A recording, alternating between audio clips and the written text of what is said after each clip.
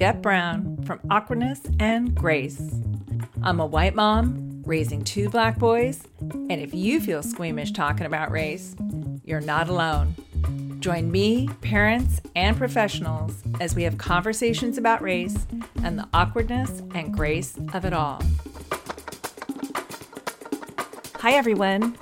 Welcome to Awkwardness and Grace podcast. Today, my guest is Michael. He's a dad of 3 school-aged children. So, Michael, you're an African-American father with 3 biracial kids. And I'm curious, when you think about them, what keeps you awake at night? For me, it's a little bit different because I'm a sort of a black gay dad.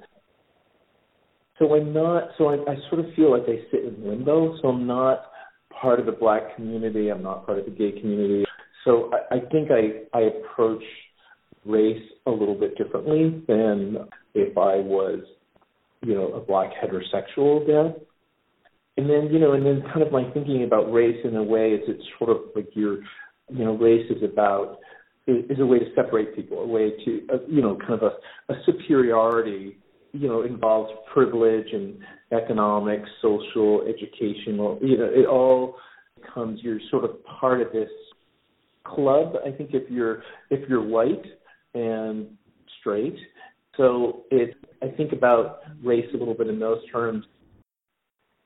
Well, Michael, I know how invaluable it is to have a parent community, but to be in limbo between the gay community and the African American community adds another layer of stress to an already difficult job.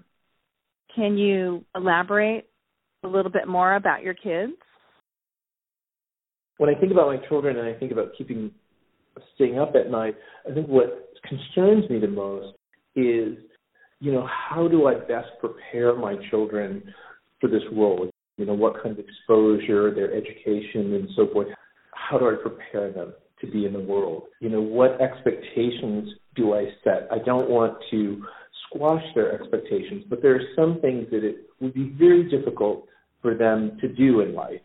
It's just hard, and they might get there. But that's how do I set their expectations so to give them motivation, but also to not set them up for disappointment.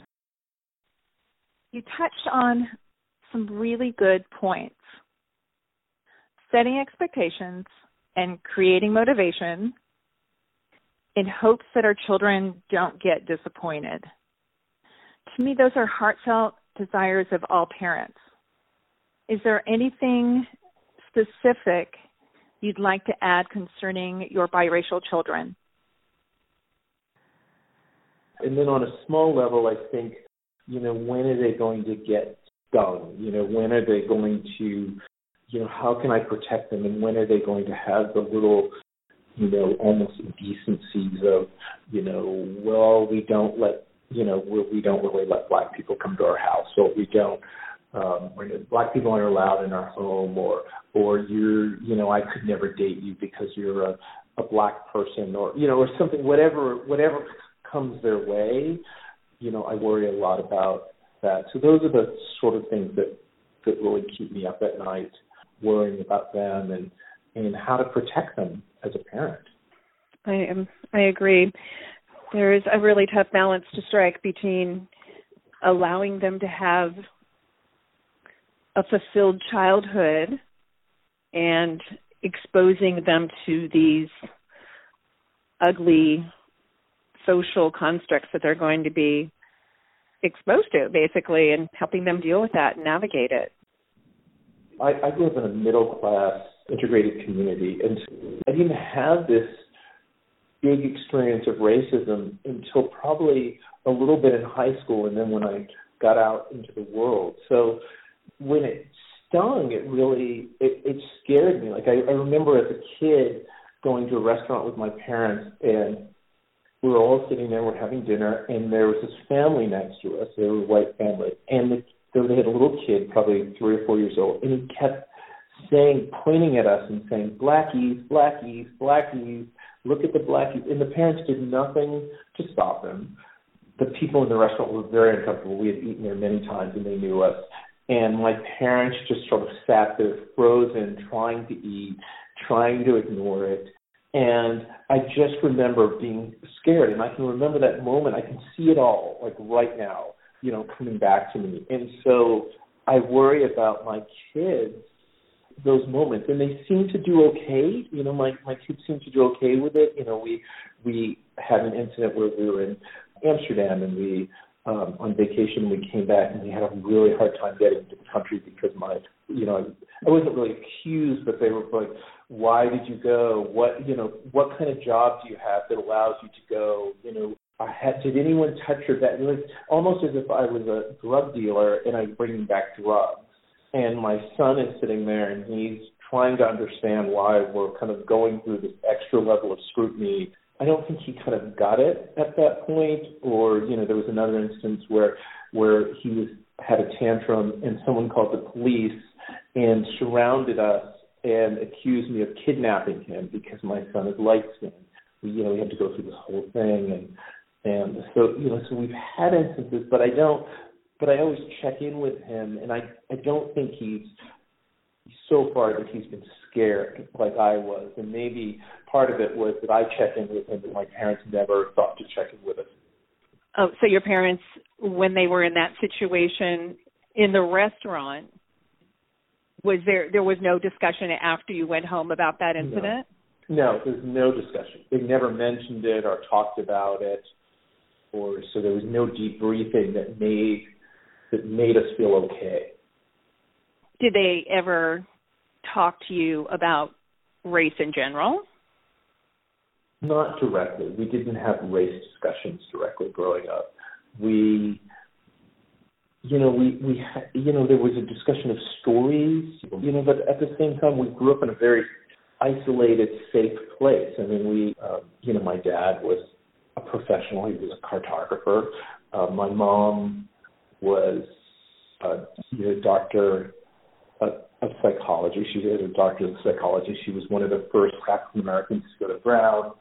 She got her master's at Harvard, and my uncle was on the governor's cabinet. It just wasn't.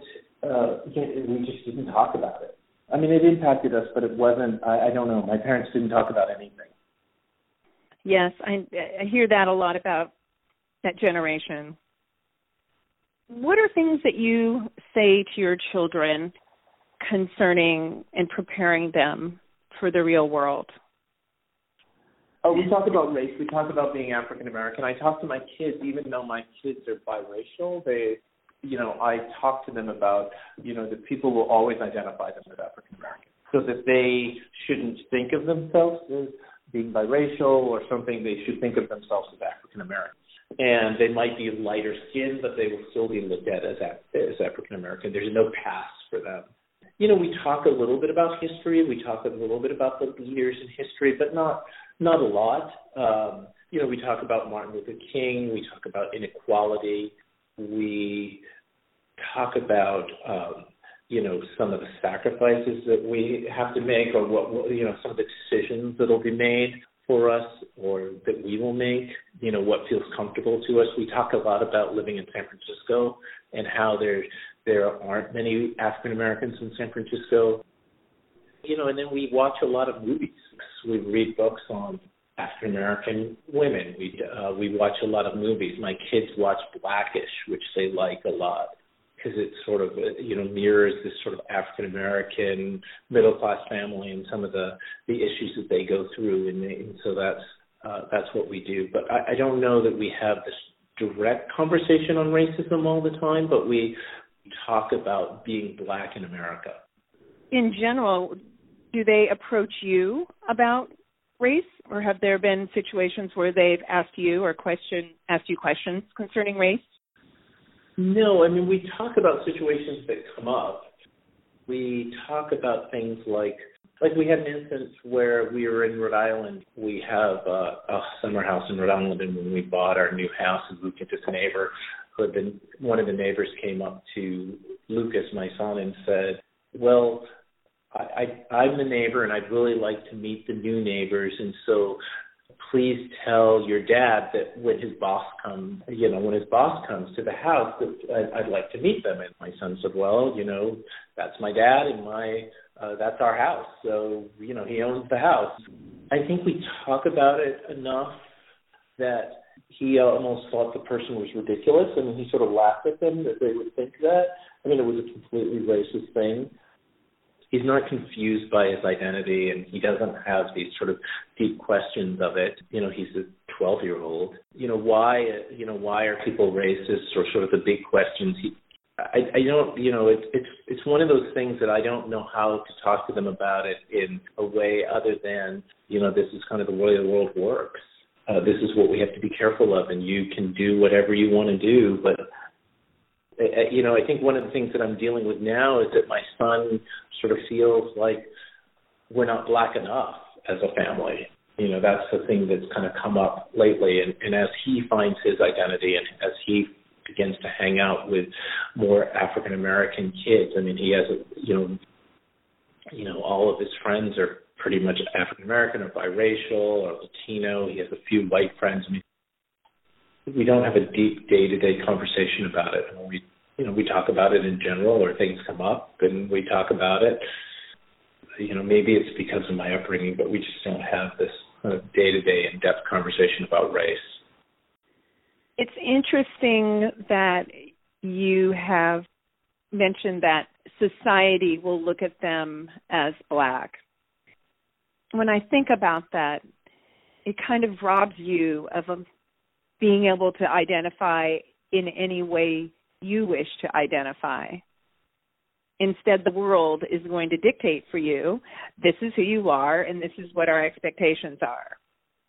I don't know if it's exclusively American or not, but it is an interesting thing. When I've talked to other people, the world identifies them instead of them identifying themselves. It's taken me a long time personally to kind of figure this out. But what I have found as I have grown up, and especially kind of going out into the world, is people will, always identify me as a Black person. I mean, they're not, we're not even human beings. We're just Black. That means that we will feel and we will do all these things that society assigns, Black people for all these reasons. And, I don't know that everyone subscribes to that, and people try not to, but I think it is very American. But I think it happened. And I don't tell my kids that, you're Black. I don't expect anything of you, or the world doesn't expect anything of you. But I think it would be not good for them to just think of them, to think that the world is colorblind and that they can just kind of go out and the world will just completely accept them for who they are. I mean, the first impression that people will always have of them are as Black people, and I think they have to be a little aware of it. I don't know. It's just kind of my feeling, because I just think that it can be so harsh. It can just be, people can be so horrible to you. Even they can be, even unintentionally, just simply ignorant and say or do things that are offensive. For me, I just have all this weight that sits on me, or, from being Black and having this experience of, people thinking that I'm going to steal or something like that. My kids went to preschool at the little school, and they had an evening program on race. In San Francisco, there were a lot of Asian Americans, white men who married Asian women, and they have children. And, I thought the night was okay, but it wasn't that interesting because I deal with race every day. But what was interesting to me is how many of these sort of white, successful investment bankers, it's sort of the light bulb went on that their children will face racism. Like that they have never faced it in their lives. It never occurred to them. They are now in this situation, and they have these children who are Eurasian, and they are like, oh my goodness, my kids are going to experience racism, and they have no idea what it's like. I mean, it was just so surprising to have people stand up and say, I never thought about that because I've never faced it. I can't even imagine how they would prepare themselves for that. A few weeks ago, I took this road trip with a really good friend of mine on the East Coast, and she's a therapist, and she's working with a group of women on white fragility. And so they were all reading this book, White Fragility, and they were going to talk about it in this group. And so on the trip, she said, do you mind if we just listen to part of it on our way? Because I have this meeting tomorrow and I have to make this presentation. So we listened to it on the way, and she said, well, what do you think? And I said, well, I think that they're sort of repeating the same theme in different ways through the book. But I said the thing about it is that I understand that you're in this situation that for what and white people are they don't realize that they're racist or that they're being racist. But the real issue is kind of the institutionalized racism. To me, at least, it's that. It's great if people recognize it and they change their behavior, but really the problem is that for African Americans there are no jobs. There are school systems are terrible for African Americans. So you have a whole generations of uneducated African Americans really can't get ahead. There aren't any jobs for them. You look at living in San Francisco, where there are all these jobs in San Francisco, but there are very few jobs for African Americans, and the unemployment rate is probably huge, and there's nothing being done to really address that. The African American schools don't have the resources that a school like my kids go to, which has this active PTA and has a lot of resources. They just don't. It's great that we can raise awareness, but that we still have a population of uneducated, unemployed Black people. Even if people treat them better, they're still going to be uneducated and without any resources. Very true. I mean, white people can become aware of their racist actions, but if they don't take action, so they've made themselves feel better, but the problem's not completely solved yet. Yeah, I mean, it's going to take a lot of focus to do that. If you were to give your children any word of hope after having some heavier conversations, what kind of things do you find are potentially hopeful for your children and your community? I hope that they will have their own life experiences and they will have a wonderful life, and they certainly have more opportunity than I had. I think my kids are in a completely different world than that I grew up in.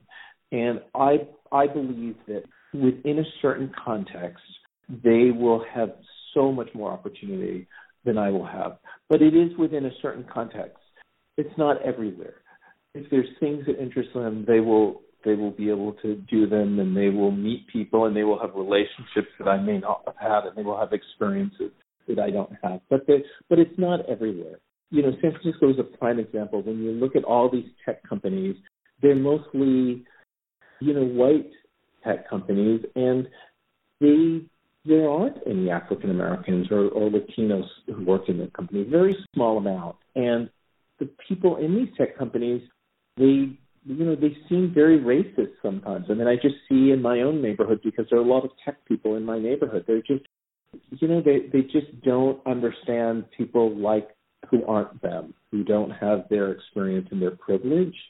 And, maybe because my kids have the opportunity and might be able to go to good schools and things like that, they might fit in. But as African Americans, they're not really part of that. People are cruel and they say terrible things to you. I remember when I was in college, I had I had all these friends, and there was this nice woman, and we used to talk all the time, and it was really nice, and we'd all hang out. And then one night, a friend of mine from New York, and he invited me to this party, and it was definitely sort of the Upper East Side, blue blood sort of white party. And I was there, and I ran into this friend of mine from school, this woman, and she looked at me and she said, well, what are you doing here? How did you get in here? And it was just like, you don't belong here. So it was really okay to see her in the school setting, but outside of that setting, when I stepped into this other world, she reminded me that I'm not part of this and I don't belong in this world. And the thing about why these things are so important is I remember this. Like, this happened 35 years ago, and I remember the night. I remember where we were standing. I remember what she was wearing. I remember what I was wearing. I mean, it really stung. I think of you as a parent, which I admire and respect, and I think of the extra burden you have because you're African American. And I think of the other parents I know that I also respect, and they simply do not have to think about anything like this. They're completely free of that. Makes me respect you more. No, thank you.